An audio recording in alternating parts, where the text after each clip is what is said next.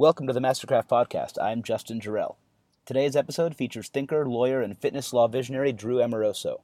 Drew is a lawyer that left his job at a large law firm to chase his passion of representing businesses and personalities in the fitness world.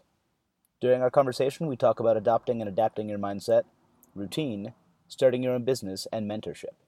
Be sure and check out Drew online, and if you're planning on starting your own fitness-oriented business, check him out. All info is in the show notes blog. Here we go. Of course. Cool, that's awesome. Thank you, Brendan. Well, we've not been talking for the past 35 minutes.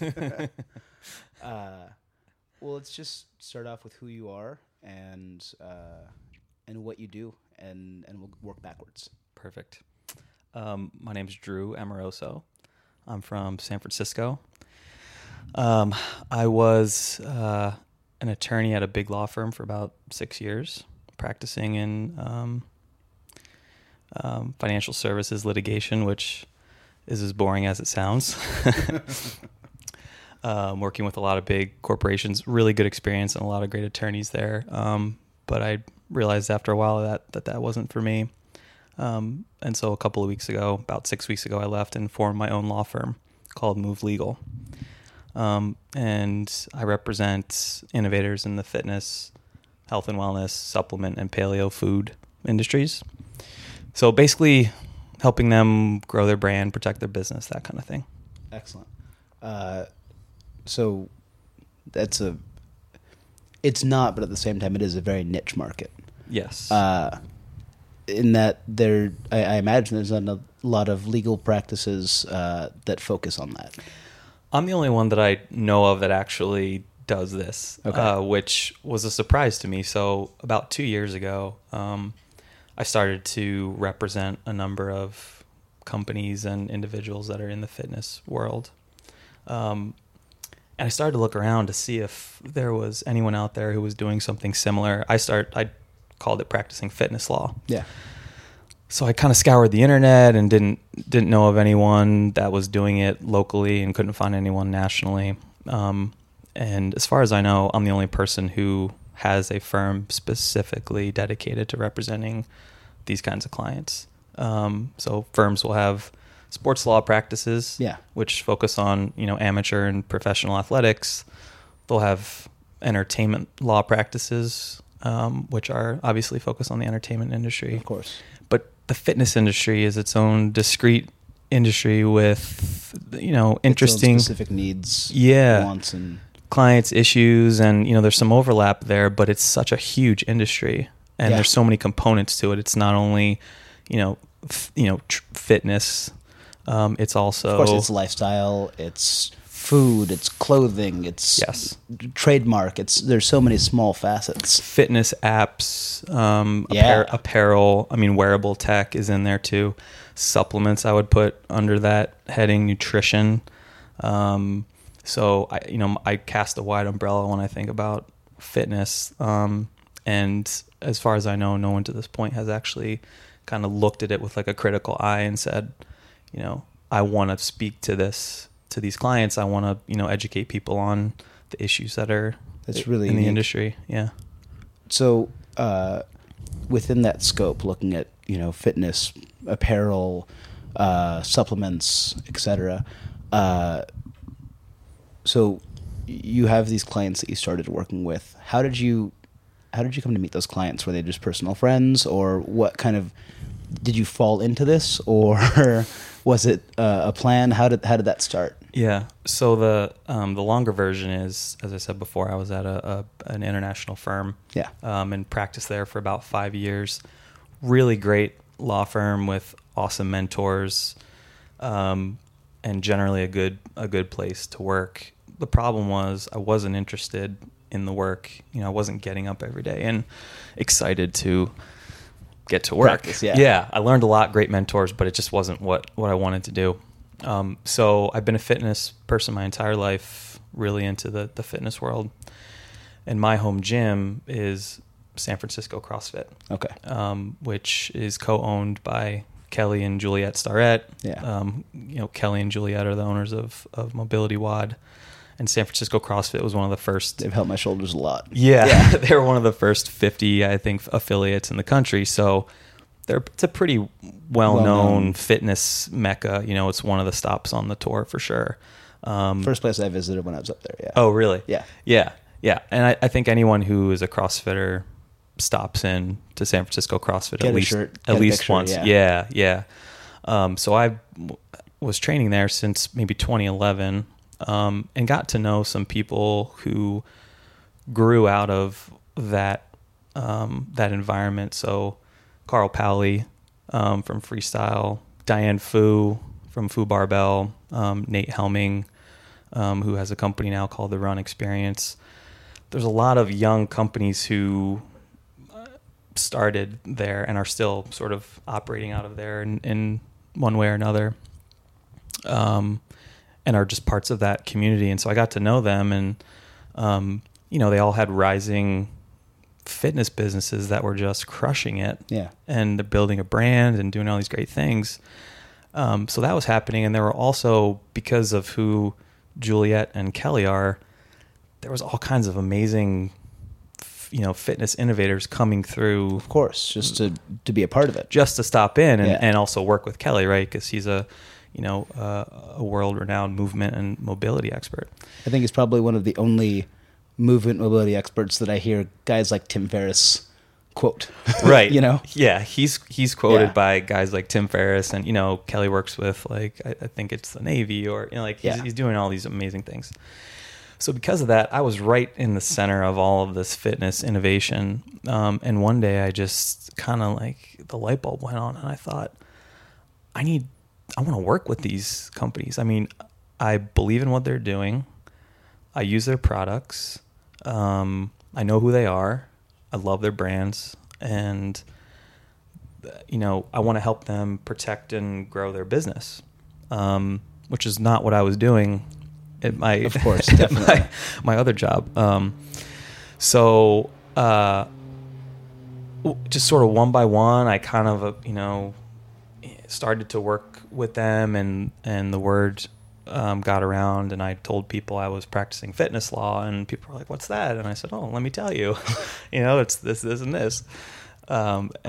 And so one grew into two, which grew into three. And then after a while, I was getting introduced to other clients who were in the space, but also it started to branch out into not just fitness companies, your traditional fitness companies. Yeah. It was supplement companies. The paleo food space is another huge one. And continually exploding and growing exponentially. It is exploding. For 2 years in a row now, I've gone to this conference in Austin called Paleo FX. Super cool. I definitely want to go, and I have not. It is a paleo nerd's heaven. It's amazing, right? So there's sort of like two components to it. You have the science and the presentations, right? You have big names in the space who are coming there and talking about the science behind it and the business behind it, and which is really an awesome thing. And then you have this other part, which is like the convention center part of it, right? Where you've got all of these vendors who are doing incredible things with, cricket flour and, just things that you would not expect. And then you taste, you're like, wow, this is incredible. Like, why did I not hear about this before? So I love to go there and meet people who are doing great things in the space. And I've been, a paleo dieter for about 6 years now myself. So I get it. And I, can really get behind the message and what it is that they're doing. It's not perfunctory for you. It's life. Yeah. It's life. I'm living it every day. Like I would go there and meet the owners of a company whose product I've been using for, 2 or 3 years. Yeah. Right. Like that kind of thing. That's cool. So it's always like a pleasure to meet those people and interact with them and hear what it is that they're up to. But the paleo world is sort of a natural fit. Absolutely. For, the CrossFit world, but also the increased energy that's behind the health and wellness movement as well. I think the paleo world is becoming on a national level, pretty recognizable, and it's not really considered a fad. Not anymore. Not anymore. Yeah, I don't think it is. I mean, it might morph into other into other things, but I think there's some legitimate steam behind it. So that's how it happened. And then it just got to this point where, it was, I had 15 clients, I turned around, I had 15 clients, and I was like, how did it get to this point? And my firm was very supportive of me working with them, which is uncommon for a big firm. That sounds uncommon. Yeah. So basically what I did was I formed a fitness innovation team at this firm. Okay. Which consisted of me and a couple of other attorneys who were not focusing on it full time, but they were in different practice areas. So if there was an intellectual property issue or an employment issue or something else that came up, we could kind of give a full array of services to them. So I did that for a while, and then it got to the point where I just was getting up every day and thinking about doing this work and could only do it for an hour or two a day because I had other billable requirements that prevented me from fully focusing on them all day long, which is what I wanted to do. So I decided it was time to leave. It's a hell of a leap.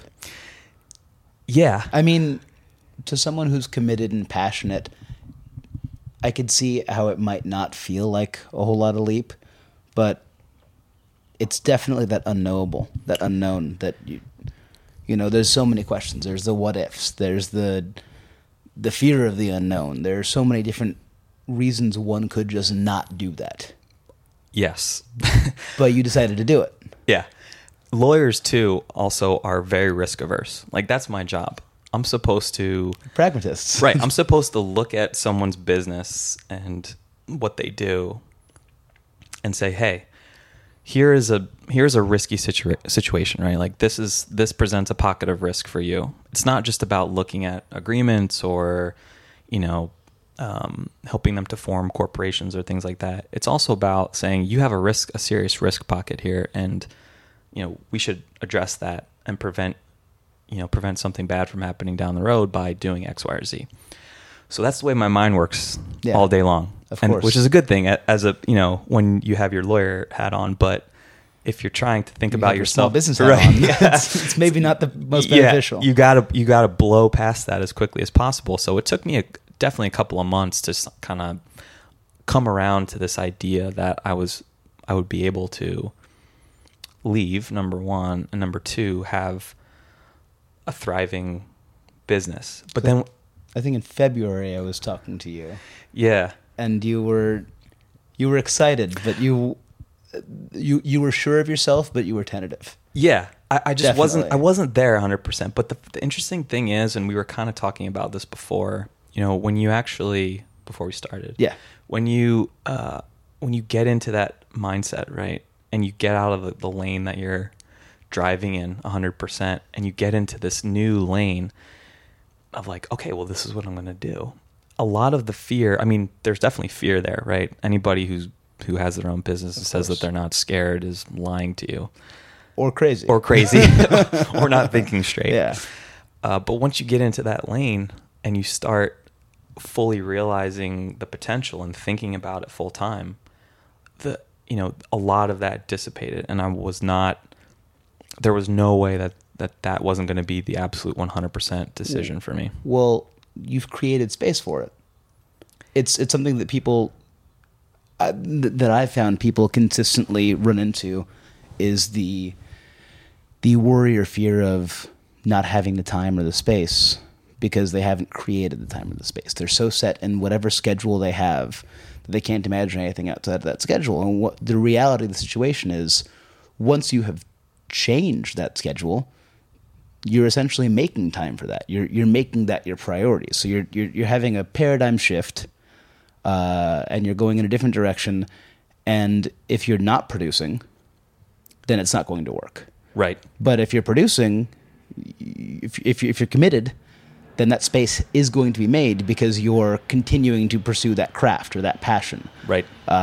You've decided that's where the space and time is going to go, as opposed to your normal 9-to-5 or whatever job you have, and this is a hobby. This is the thing you have to do afterwards, and then, I don't have any rest, and then I don't have any, and you start to worry about the stresses of the next day, and that goes into the next week or the next month. Whereas now you're kind of focused, and this is the thing that you're doing.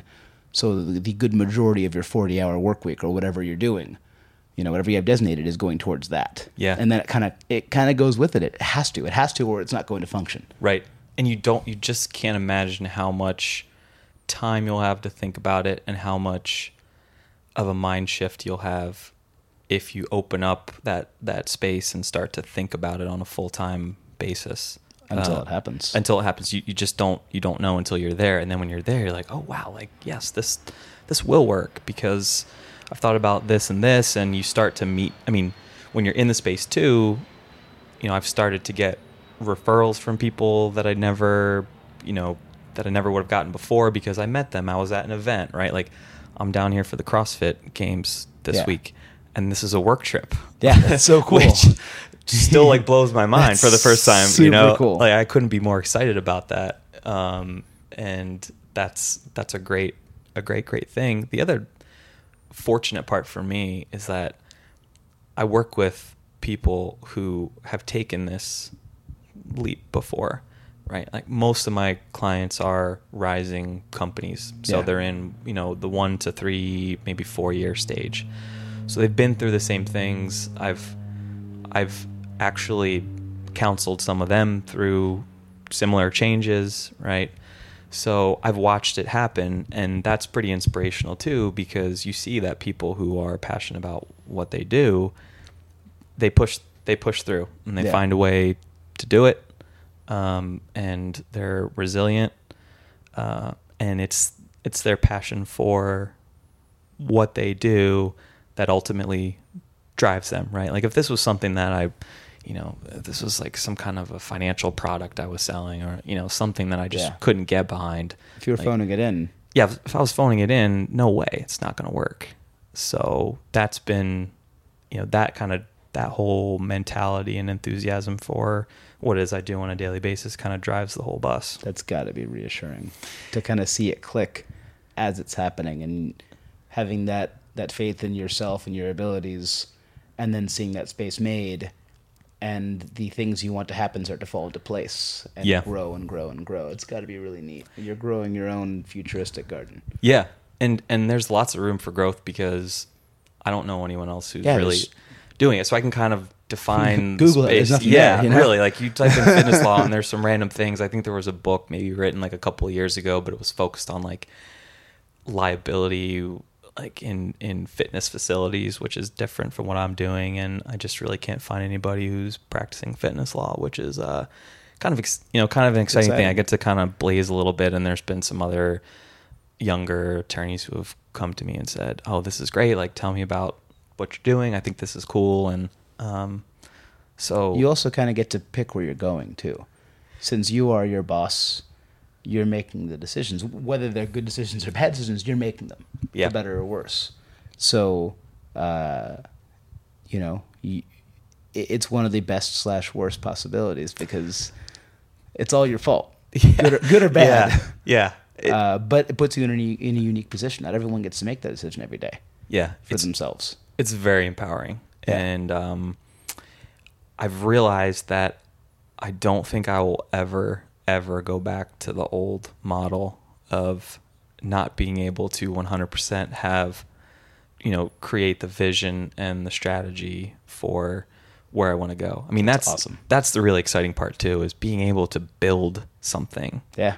And, there are lots of great companies out there who give their employees autonomy to do great things, but I can't see myself going back to that model.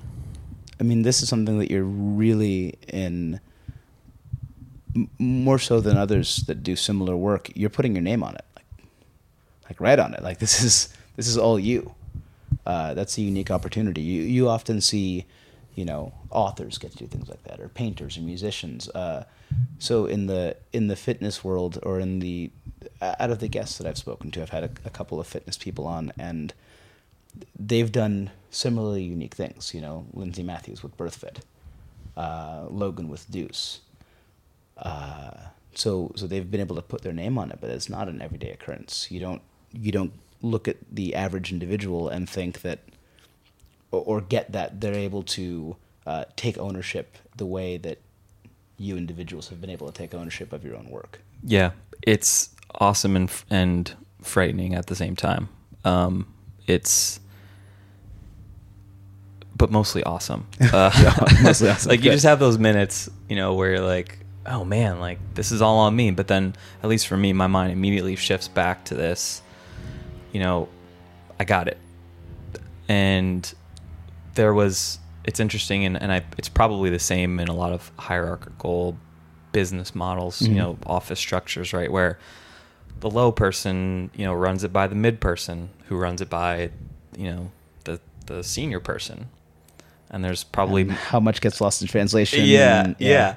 But there's always this built-in comfort level, because as a junior person, like, oh, well, the mid person will figure that out if I did something wrong. Like, I did my best, put my hands up. Yeah, for you, it's brain to fingers to phone, right? Boom. Like, there it is, like instant advice, like on demand. There's no built-in protection level there. And especially when it comes to my profession, you're dealing with some serious things, so you need to be really sure about the decisions you make. And so embracing that role of the guy, has been really fun.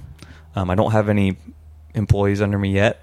That is absolutely the plan, is to get, to build this and make it a thing. And I have a lot of plans in that regard. But right now it's me calling the shots, which is pretty awesome. That's brilliant. So I'm curious, can you tell me about a time where you saw this happening before it happened, and what changes do you think were made when you realized at that time, like, this is where I want to get to, because it's not an overnight thing. Like, small changes have to be made regularly. Yeah. Is there like one specific time that stands out to you, or maybe an example you can give that can give some insight to other people on how to implement those changes? Yeah, well, I think the first time, I had been practicing or doing this practice area for a couple of years, about 2 years, before I really decided that it made sense for me to do it by myself, or at least I put myself on that path. I went on vacation last year, and it was the first time that I had turned off my phone for about a week straight. Just didn't look at any messages from anyone. Work, personal. I was with my family. We were, doing our thing at the beach, and I thought, I'm just going to turn it off. I've read a lot of places how that can be transformative, and you just disconnect entirely from, the rest of the world. And I did that. Yeah. And the first 2 days was difficult, but then by the third day, I swear I was waking up and I was having creative thoughts like I've never had before. And I think part of it was not only having those creative thoughts, but really being able to step outside of my day-to-day and be like, what am I doing all day? Yeah. What is occupying your time? Right. I'm responding to emails from someone else.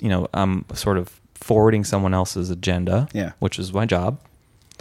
I was worrying about things that were sometimes out of my control.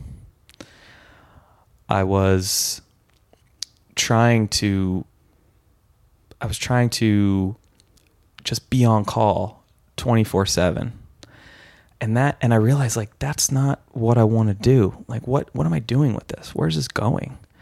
And so that was definitely an epiphany moment for me. Yeah, it sounds like that was an epiphany. And I came home from that vacation and I was energized and I had like all these new ideas. And I think that was initially what got me over the hump, right? So this foundational thing, like creating time to think and step away from my circumstances and evaluate them with an eye that I'm not able to do on a daily basis. Huge. Yeah. Really huge. Then I think it was the second part was visualizing myself in that role of whatever, of the guy who owns his own firm. Yeah.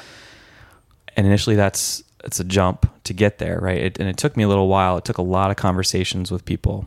I spoke to people who were in my network that I trusted. I basically recruited like a Drew Inc. board of advisors. Cool. And so I have these people in my life now who are people I respected maybe from afar or who are close to me. And I literally went up to them and said, I would like for you to be a mentor to me. I love what you're doing. If that means coffee once a month or an email every now and then, are you down for that? Could we do that? A lot of people, it's not a lot of people, like 5-6 people said yes. Totally. And so I kind of had this board of advisors that I would go to who would talk me through the process and say, dude, you could you can do this. It's those 15-minute conversations here and there that really gave me a lot of confidence that I could do it, at least initially when I was on the fence. And then also I started to talk to people who were already in the industry that I wanted to be in, right? Yeah. Because part of the struggle is that you're in this environment all day long where nobody has done what you want to do. No one's ever.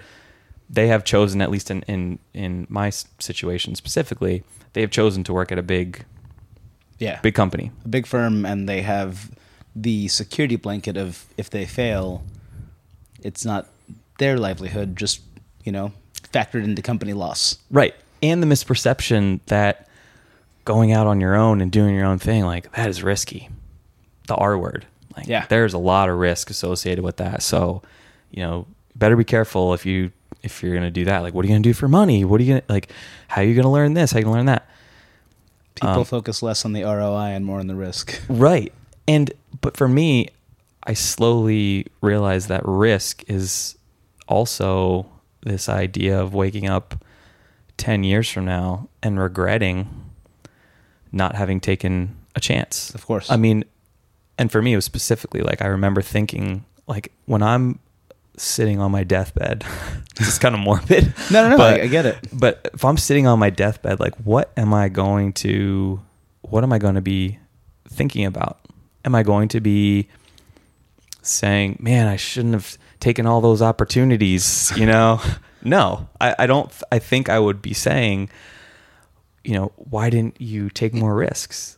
And I actually just heard a statistic this weekend, and I don't remember what the specific numbers are, but the gist of it was that when they've interviewed people who are on their deathbed, they ask them, like, what I've heard this. What is it that you regret? And it's like not having taken chances, not taking more days off and taking more sick days, not spending more time with family. Totally right. Things that are perceived as a risk because of the model that we currently subscribe to. Right.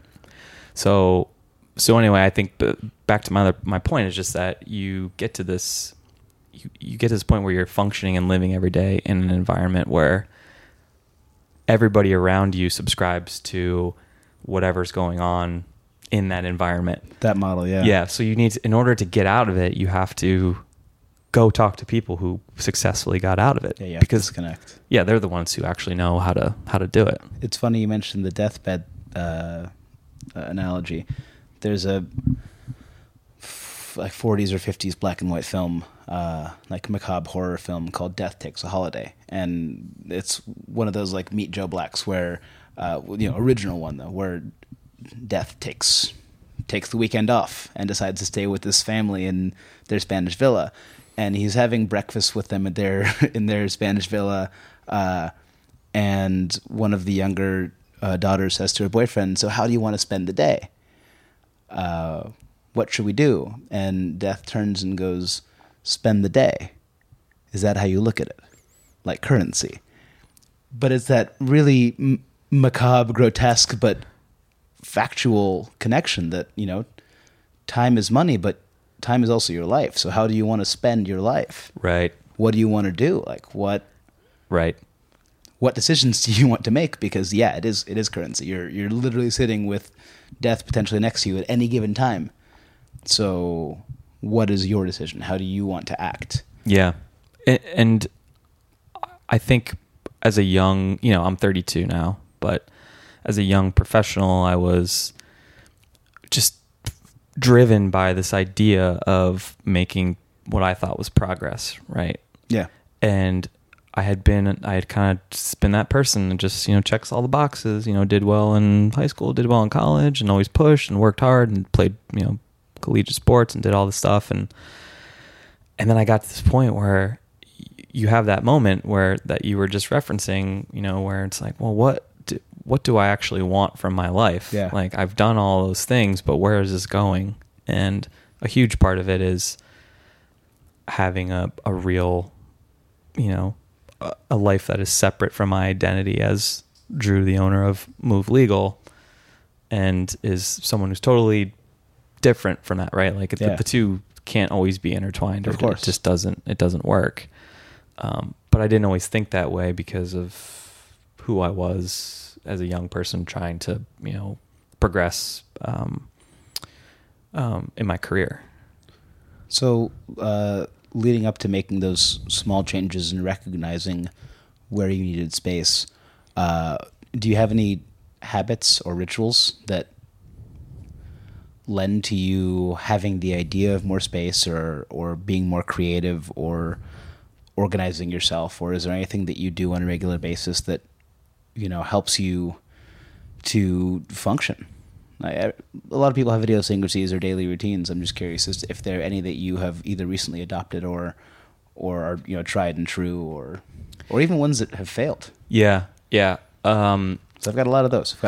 Yeah, me too. Yeah. And I fluctuate between wanting to be really routine based, like all the time, but also giving myself the freedom to switch it up and say, I don't really need that today, right? Because if you want to form habits, you have to do them for, every day for a certain period of time. But studies show 30 days in a row, between 10 and 30 days in a row, similar time, similar structure, your brain starts to make changes. Right, Yeah. exactly. So I fluctuate back and forth, or at least vastly in my mind, between those two things, like, well, maybe I'll be happier today because I decide not to, that this isn't working for me today. But having said that, I mean, I think probably since November, I do 20 minutes of meditation in the morning. Cool. When I get up. Do you use an app? Do you do it solo? I use Headspace. Headspace. Just Andy's in my Makes head. it so much easier. Guy's in my head all day long. He's a dad at our school. Oh, really? So he came and did a talk at our school. The CEO, I'm close with the CEO, Sean, and his kids are great. I taught his kid in woodshop last year, and he was in my pre-K class. Amazing. And I get his kids next year. Great family. Andy's in my head every day too.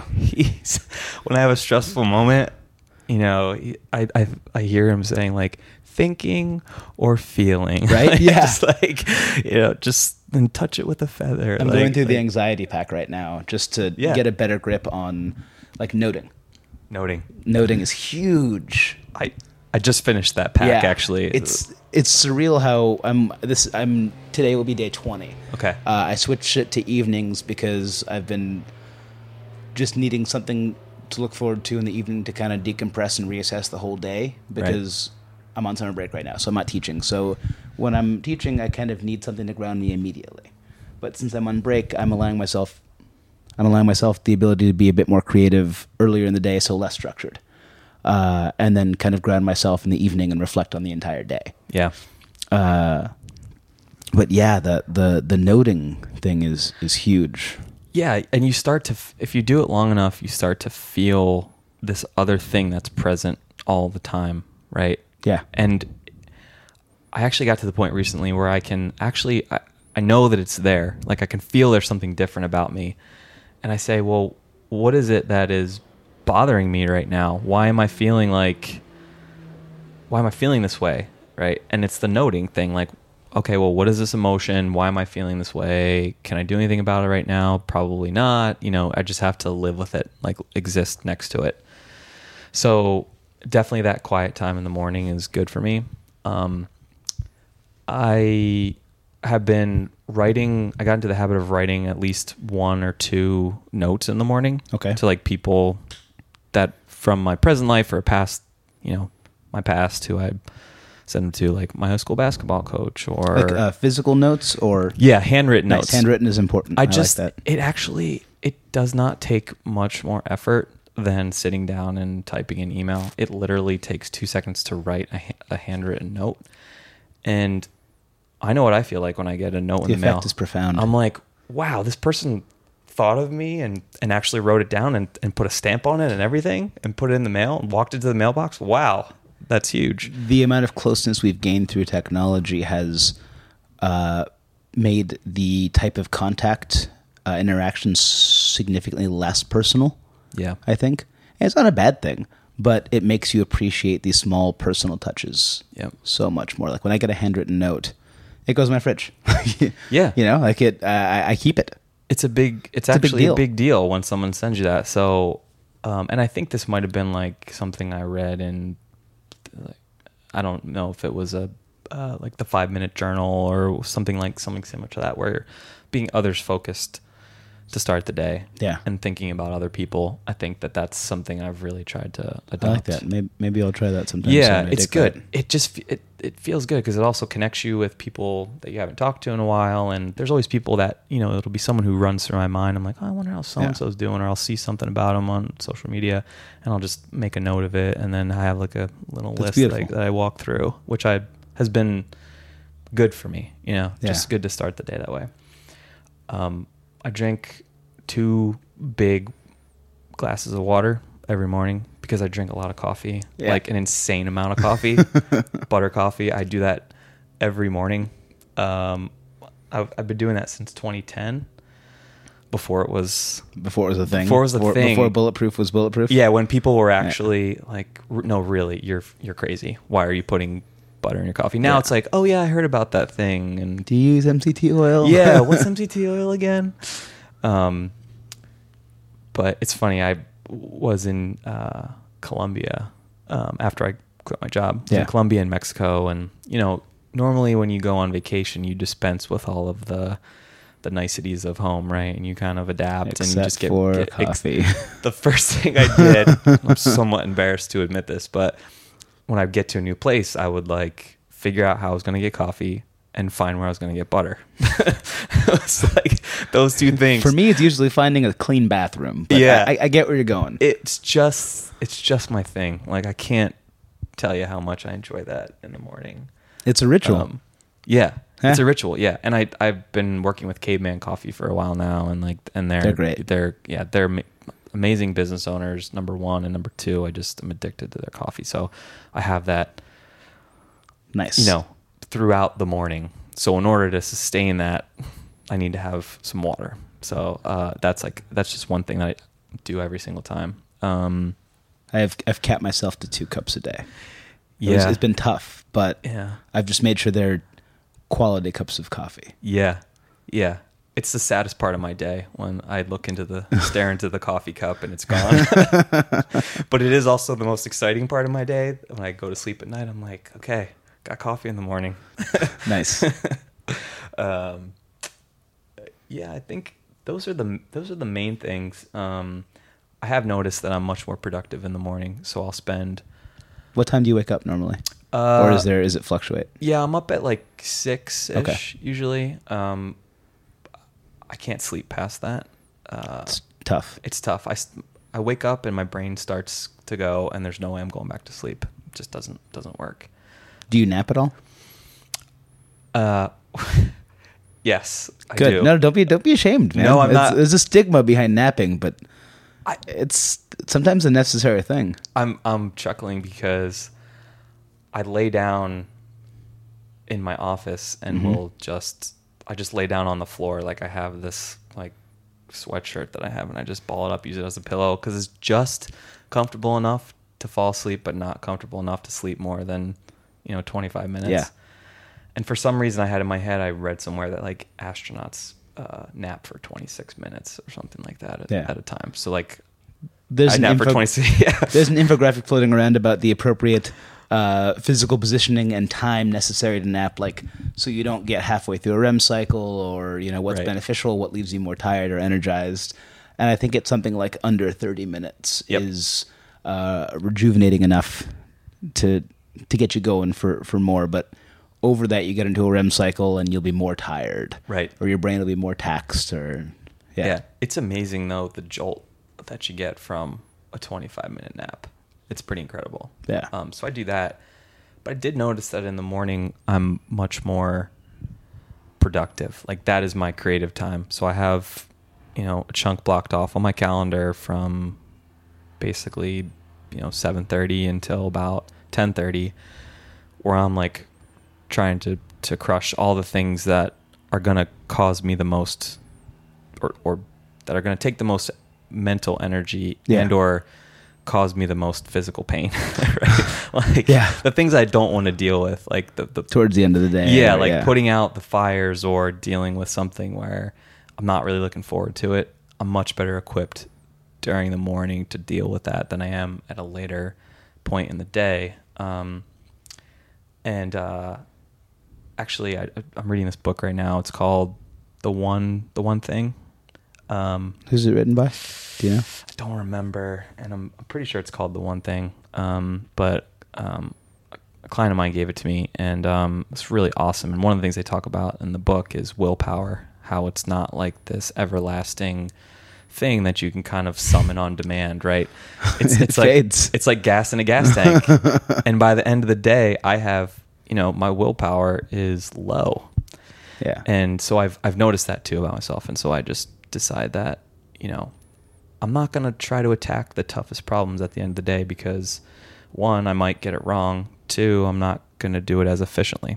Yeah. Like, I can do something in 30 minutes during my prime. Peak efficiency as opposed to an hour and a half or 2.5 hours. Yeah. Same. Yeah. So those are some of my morning. Those things are like built into my morning. And I just put up a hammock in my living room. Nice. So very nice. It's like swinging between, I don't have a huge apartment, but it's kind of swinging between the wall and this one point on the window. And so I've been spending a lot of time in the hammock. I have a pretty good view of the Golden Gate Bridge. Nice. And I can also watch TV if I want to. Nice. So I just bring the laptop with you in the hammock and get some work done. It's perfectly positioned for whatever I need to do. I dig it. Yeah. Yeah. Cool. You mentioned the 5-minute journal. Is that something you used or use? Yeah, I have used it. I started to do one thing I left out. I do my own journaling now. Cool. So I do you do like Artist's Way or Morning Pages or just kind of your own deal? I do about 10 minutes of just free journaling. Cool. For a couple of reasons. One, I want to get in the habit of just writing, even when I'm not, I don't have much to say or don't think I have much to say. And I've got to the point where I know the things I want to access, right? Like the 5-minute journal was great and gave me a really good structure. But now I just kind of free journal, and that's super helpful for me to get again in this frame of mind of like creating things, which is something I never really had the ability to do at my other job. But now I'm, creating content. You're an innovator. You got it. Yeah. I have to put my mind in that place, and that's exciting too. Like awesome. Not to just be, some guy who's, churning out the same thing that's been done over and over again. It's a good I place love to that. be. That's beautiful. Yeah. I just finished my first 5-minute journal, and it was really useful in getting me focused on other people and focused on things outside of myself. But I definitely know where I want to take it, and I still want to journal in the morning and the evening. So I just picked up a new journal yesterday. Not a 5-minute journal, but like a blank journal. Yep. I still plan on using the morning and evening format, but with a lengthier chunk in the morning because I also am more productive in the morning. Yeah. And I like that. I still want to incorporate the things that I'm grateful for, and because gratitude plays a huge part in everything, really. Yep. But I've noticed recently that gratitude has played a huge part in just daily interactions, and the more I am giving, the more I am getting in return. Yeah. There's that 51-49 model that Gary Vaynerchuk talks about. Like, make sure you're giving 51, and sometimes it becomes increasingly more difficult to match what you're being given because you're giving. Like you're like, okay, cool, I'm going to do all these things for you, and then someone comes back with all this, and you're like, shit, that's definitely way more. Yeah. Like, how do I, where do I go next? Like, what's next? So I definitely want to keep that portion. So I'm gonna start tomorrow morning with my first blank journal and see where it goes. Yeah. Have you journaled long form before? I did. Years ago, I used to do 25 minutes in the morning. Oh, wow. I would just do, but it was, I would have like a general prompt because I did creative writing. I wrote a webcomic for a little while. So I would have like a very general idea of like try and make these three things funny. And very often I would not make these three things funny, like just nowhere near funny. But it would help me work through like another problem.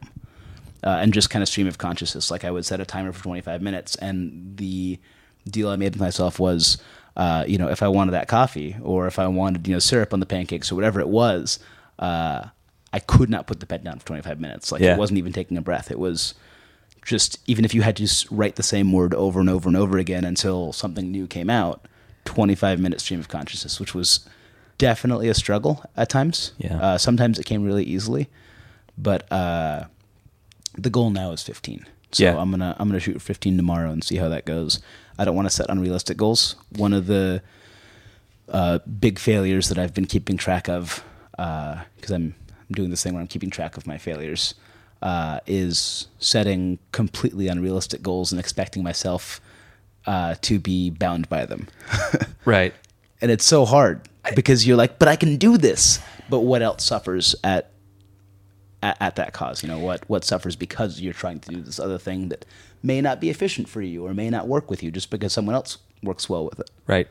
Tuning a goal to a difficult but sort of achievable place is like it's a tough thing to do, right? Because maybe if you started at 15 minutes a day, it would be amazing, and then you get to 30 and 40, but if you start too much, you can kind of... Yeah, but maybe I need to start at 5. Right, maybe you need to start at 5. Yeah. So tomorrow I feel like 15 is reasonable, but Thursday might be different than Wednesday. Right. I don't know. Right. So the goal for tomorrow is 15. If 15 becomes truly mind-numbing, I'll bring it down and then go from there. Yeah. But right now it is going to be other person-centric in the beginning, and then the evening is going to be no more than 5 minutes, just to kind of focus on what worked and what didn't for the day, positive and negative, because I like that. Yeah. Things that were great today, things that made today fantastic. Yeah. But what could I have done better? Yeah. Because it's important to realize both. Yeah. To realize positive triumphs and then downfalls. The other cool thing about that too is you get to build a record of your existence, right? Like what you were doing and where you were and what you were thinking. And this kind of came up for me last year. We were going through some of my grandpa's stuff, and he had passed away like a couple of years ago, and we just kind of came across some of his things and was going through, and I found this package of letters from my grandmom to my grandpop and back and forth when he was in the army. Oh, wow. In World War II. Amazing. And some other journals and things. And to see them talking to each other and what they were thinking about and feeling in 1942, 43 was mind-blowing. And brilliant. So cool because they weren't writing it from the perspective of someone else looking at it, 60 years, 70 years later. But that's them at the time. That was them at the time. That was like a perfect snapshot of who they were. And I got to see like a playful side of them and like, that's so cool. Like a very emotional side that, both my grandparents were stoic's not the right word, but they weren't sentimentalists. Right. They were like Italians, like tough Italians from Philly that grew up in the Depression, right? They like were one of tough son of a guns. Yeah, like my grandmom was like one of 12 kids who grew up in a row home in the Italian market, and like I'm pretty sure I had an Uncle Lefty who no one knew what he did. Yeah, of course. But that was kind of cool. So I've been thinking too, like, well, maybe like 5-10 years from now, I'd love to see what I was thinking on a daily basis. Yeah, like definitely. Who I was and what what was important to me, and so that's another reason why I think it's good to like kind of build a record, right? Absolutely, for introspective purposes later on. Yeah, I've definitely recently looked back at some old writing and been mortified. Oh, oh God, this is what I was thinking. This is what I was writing, and I thought this was good. That's the worst. Is I thought this was good. I came across a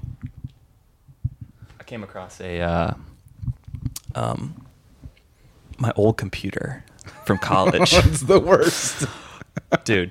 Let me tell you, some of the stuff I slapped together, and right? And the music I was listening to back in the day, very different. Pretty embarrassing. Very different. That was a good. It was almost. So this is my 10-year anniversary of graduating from college, and man, I opened up. It was like a Compaq, COMPAQ. Yeah. No, I don't even know. I know the company. It weighed like 30 pounds, and I opened it, and there was a picture of Audio Slave on the home screen because those guys. Oh, they were the shit. That was my jam. Love those guys, like Chris Cornell, Brad Wilk, all those guys were really good. And I remember that's the first band where I listened to them and I understood what music was. Yeah. I had a guy at the time who I was living in New Jersey delivering pizza. It was my favorite 2 summers ever in college. Nice. Delivering pizza at the Jersey Shore. That must have been fun. It was South Jersey, so it wasn't as fist pumpy, but you Yeah. still had the fist pumpy culture going on. And I love pizza, so the car smelled like pizza. I smelled like pizza. Nice. Great time of my life. Sure, the girls loved you. Girls love me. When you roll up to a party though at the Shore, and you've got like 20 people, and it's like midnight on a Saturday night, like you actually are the man. Yeah, walking in, you're the hero. You're delivering hot pizza to people who are drunk on vacation. Like you're the man. Went home with 6 bags. You're doing something they literally could not do. Yes. Throwing money, like just take it, all the money. Just take it. We'll take. We love you. Come back later. But I was living at the time with a guy who played electric guitar, and he was working at the pizza place too. And we would sit there and listen to music, and he'd be like, "Do you hear like the bass? Do you see how the bass comes in here? Like, do you hear what they just did and how the drums kicks in here?" And like I had never listened to music before, and Audio Slave was like that band for me. And I was like a Rage fan, so yeah. So popped open the computer, and there's a picture of Audio Slave. Awesome. And some other paraphernalia. I've got I have a whiskey club, and I think I told you about it. Yeah. So when it first started, like I think we did a video like 4 years ago or three years ago. I want to say 4 because that puts more time on it, but I think it was more like 3. And it was me and one of the founding members is a friend of mine who's also like a whiskey geek, just like me. And we had this brilliant idea of doing like this whiskey vlog, VLOG, video blog, because those are cool. And they've really caught on. And we're like, we're gonna do this, and we're gonna dress semi-formally because we dress up for the club meeting, so it's like one occasion to be formal and kind of have some pomp and it's special. But we were gonna bring that to the video, so we're in essentially suit and tie, sitting on a couch in his apartment. And we've got the video's like 27 minutes. I think I still have it somewhere. I'll have to post it online. It's probably one of the most embarrassing things that I have seen. Because one, we're getting hammered. We're getting just shithoused. We've got 2 whiskeys, and we're drinking about it and talking about it. And we had read a couple books and watched some others and met some like distillers and grandmasters.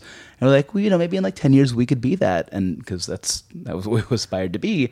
And it was a cool thing, not what we want to be anymore, for sure.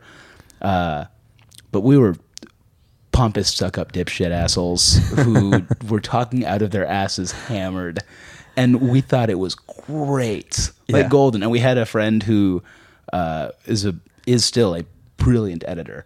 So she shot B-roll, and she shot it and edited it really well. It's just the content was shit. Just like us was garbage. Yeah. It looked great. Yeah. So I'll have to see if I can find it and post it online because it's stupid. Yeah. It's so dumb, and I thought it was the coolest. And we ended up like doing 2 or 3 episodes, and not finding time for it conveniently. But yeah, looking back at at past work and where you were in life, and it's different. Yeah, it's embarrassing, but I mean, I'm glad that I found that, because it makes me think, 5 years from now, 10 years from now, what am I going to look back on today and think about as, right? And that was like, you were such an idiot, right? Yeah. Like, I'm doing things now that I think are great ideas. Now. Now. But yeah, it reminds me that, 10 years from now, the things I'm doing, I'm probably going to be like, what the hell were you thinking? I remember when I thought, just like one of my first roommates, he and I, we had it figured out. Yeah. And then we forgot to pay the power bill. Like, I'll never forget the first time we forgot to pay the power bill. And we were sitting in our living room playing a board game with candles. And his girlfriend, who's now his wife, comes over and she's like, what happened? We're like, well, we kind of never switched over the power, so we've been riding the power for free, and it finally turned off. She's like, yeah, you're going to owe a lot of money. Yeah. We're like, no, it'll be fine. And we ended up owing a lot of money. Yeah. But yeah, it's those stupid things that you think you have it all figured out at that time. Yeah. And I'd argue that there are many times in life that you think you have it all figured out, and then you look back and you're like, I was really stupid. Yeah. Most of the time. Yeah, most of the time. But it's all that learning experience that gets you to the point where you can actually take a critical look a few years from now and say, oh, but look at how much I've changed, and look at how many things I've gained from those particular perspectives. Right. Yeah. So it's that not everybody has, and I think small practices like journaling or meditation, making that space, definitely help to not fix the mindset, but adjust the mindset so that you can adequately take into account those particular circumstances. Yeah. And we were talking about this before too, just this idea of, not being afraid to take chances, and really not being afraid of what other people will think of you because you've done it, right? Yeah. It's not being reckless. It's not, taking incredibly unreasonable chances, which is, I guess, gambling. Yeah. Right. Like we're not gambling, but you're taking those calculated risks, understanding that not everyone's going to agree with it. You cannot please everyone. Cannot please everyone. If you're focused, that's a big one for me. Like if you're focused on making everybody happy with their decisions, you yourself are going to be unhappy. Exactly. And you'll never get anything done. So you just have to say, well, what do I think is the right thing to do? Am I taking in, have I viewed this correctly? Am I acting on the best information I can get? Yes. Okay. Well, then I'm going to move forward, and you got to move on to the next thing, or else you get stuck and stagnant, and it's no good. And you're not happy. Yeah. Not a happy person. So, and it's easier said than done. Some people do it, 100 times a day, and don't think twice about it. But I think for most of us, it's an acquired skill. It's like a muscle that you build. Yeah. I mean, like as we were talking about earlier, I'm doing this online swimming deal, and it was coming to the point where I was going to have a social media blast, and I just needed a website. So my girlfriend and I were going back and forth talking about it, and I was like, so you get ready? I'm just going to hop on Squarespace real quick. Yeah. I got this. I don't really, I love you. That's all you know. I love you, babe. I'm gonna fail on this on my own. Yeah. I have to take ownership of this one. Yeah. I appreciate your input. Yeah. You have better taste than me, 98% of the time. Yeah. I just need people to be able to email me. That's all I need right now. Yep. So I'm just gonna do this. Yep. So it's taking the course you're not comfortable taking most of the time. Yeah. Sometimes your input is the only input you might need to trust at the time. Right. And then once you've taken that step, then you can modify and edit and change so that it fits the needs that are incoming, because you don't know the needs you're going to have before you have them. Right. You can plan for all of this stuff, and none of it could happen. It could all be totally different. Yeah. So until it's incoming, until you're receiving this content, then you can adjust to make room for that content. Right. Whatever it is, whether it be input or clients or orders or whatever, whatever the business is. Yeah. Everything doesn't have to be in final form everything can't be in final form, right? In terms of like the plans that you have and the way you want to approach things, because you spend a lot of time on something, you don't know if it's actually going to stick or not. And again, like you want to be thorough but like there's certain things you gotta do it. You got to adjust. Yeah. Tinker. And a lot of that in your case is going to be based on the feedback of course that you get. And so that's going to be super valuable for you. And, like with the podcast, I have one of my close friends is a listener, and my buddy Cooper, he's a lifeguard. He calls himself a professional podcast listener because, he has a lot of downtime in that tower. So he's got a podcast on the radio. So he gets back to me with the things he does and doesn't like. And there's a lot of things I can accommodate. And some of them it's like, well, bud, yeah, you can fuck off. Yeah.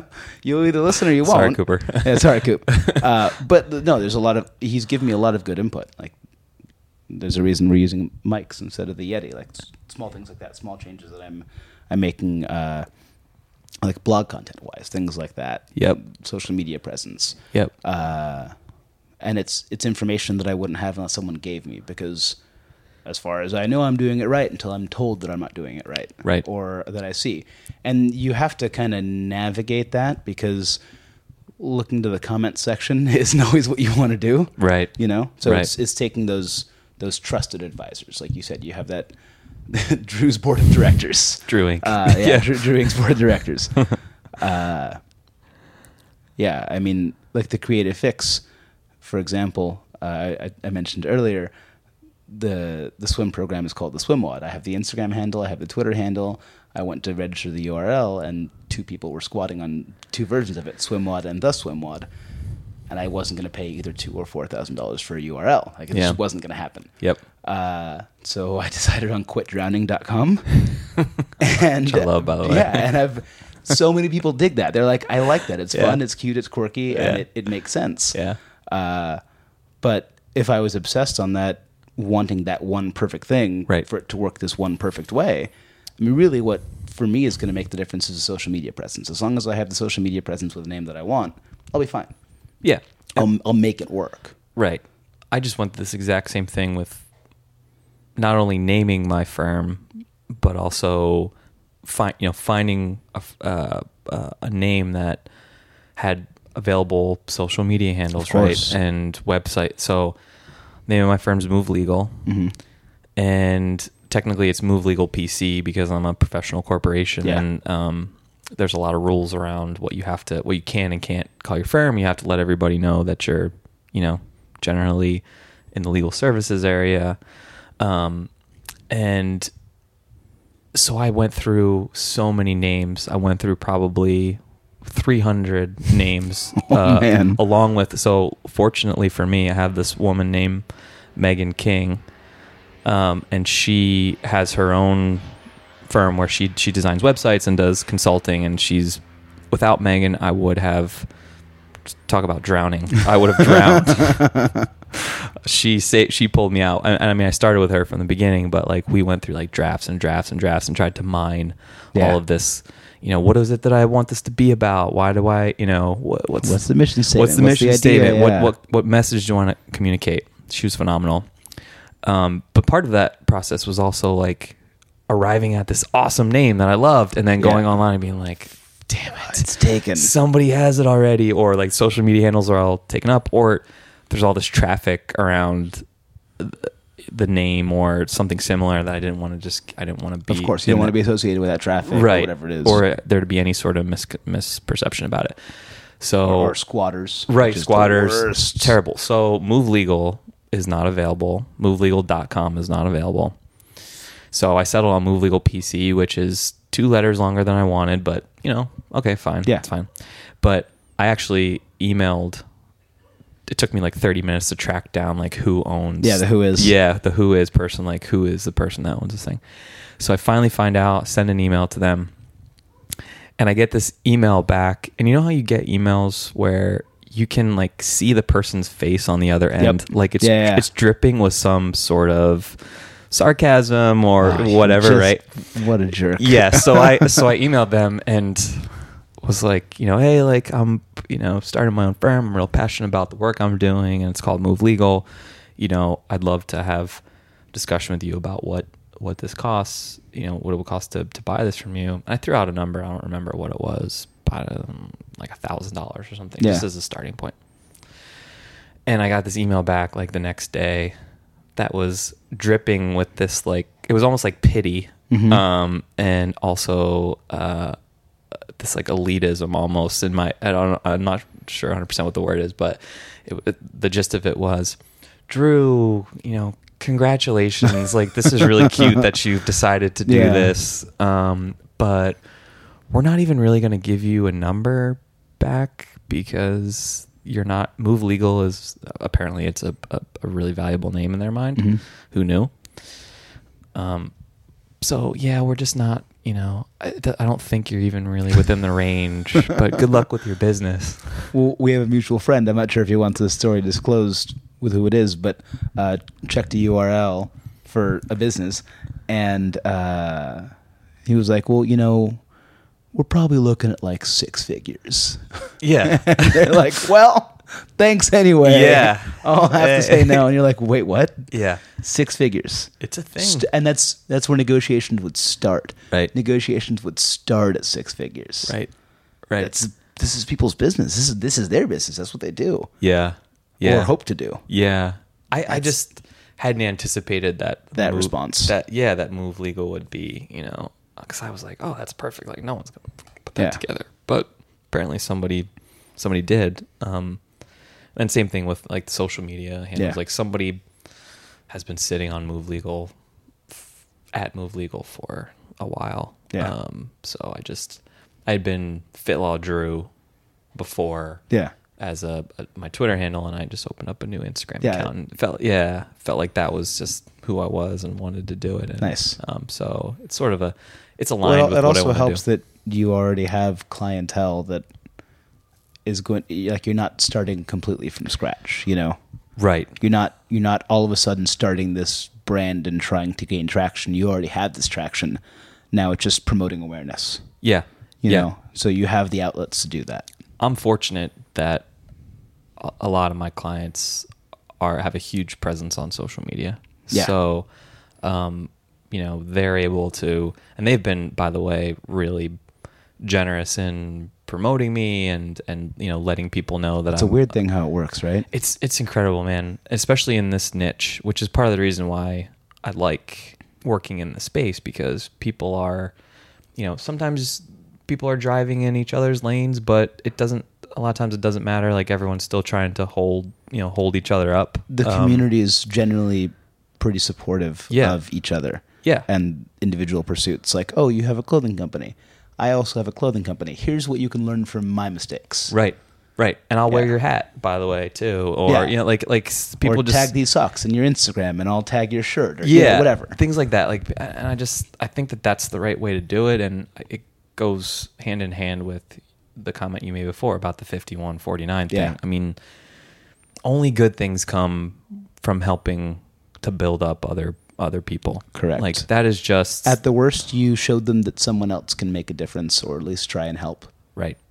Like, at the very worst, even if they stay jaded or whatever it is, or nothing has happened, you've demonstrated that someone else will care without any incentive. Right.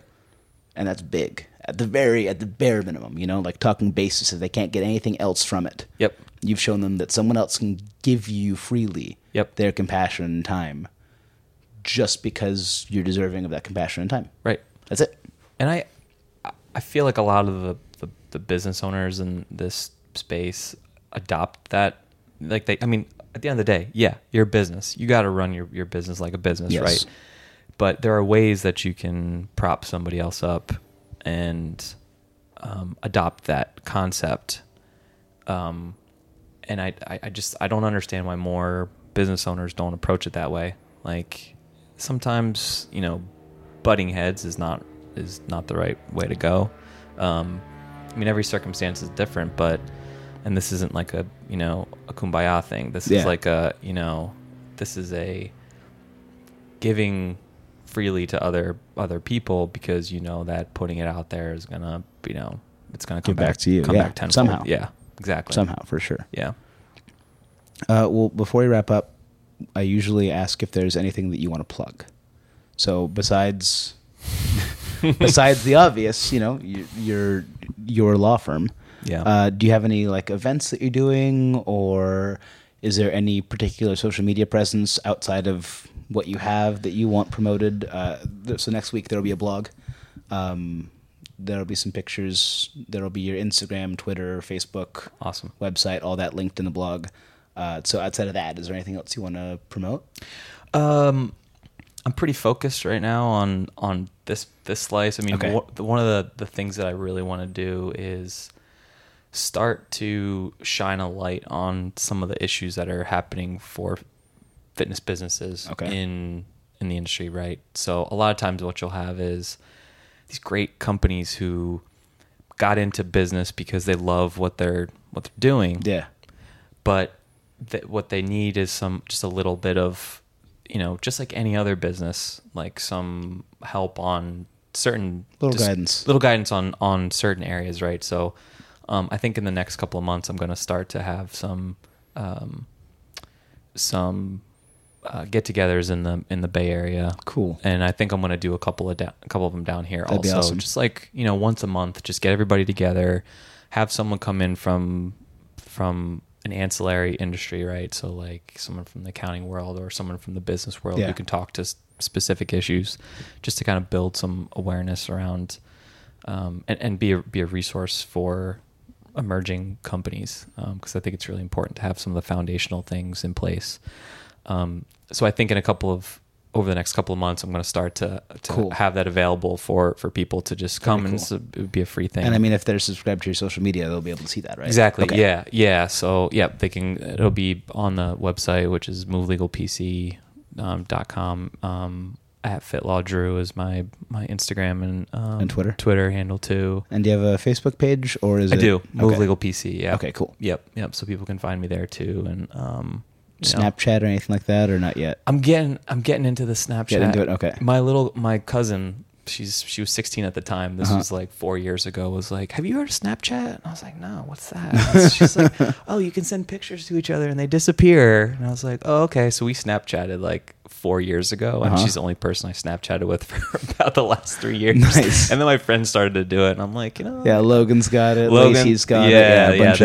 Yeah, they're all doing it now. So Ryan Schultz is on it pretty big too. Yeah. At the risk of sounding like the old guy in the room, I'm not as active on it as I probably will be. Yeah.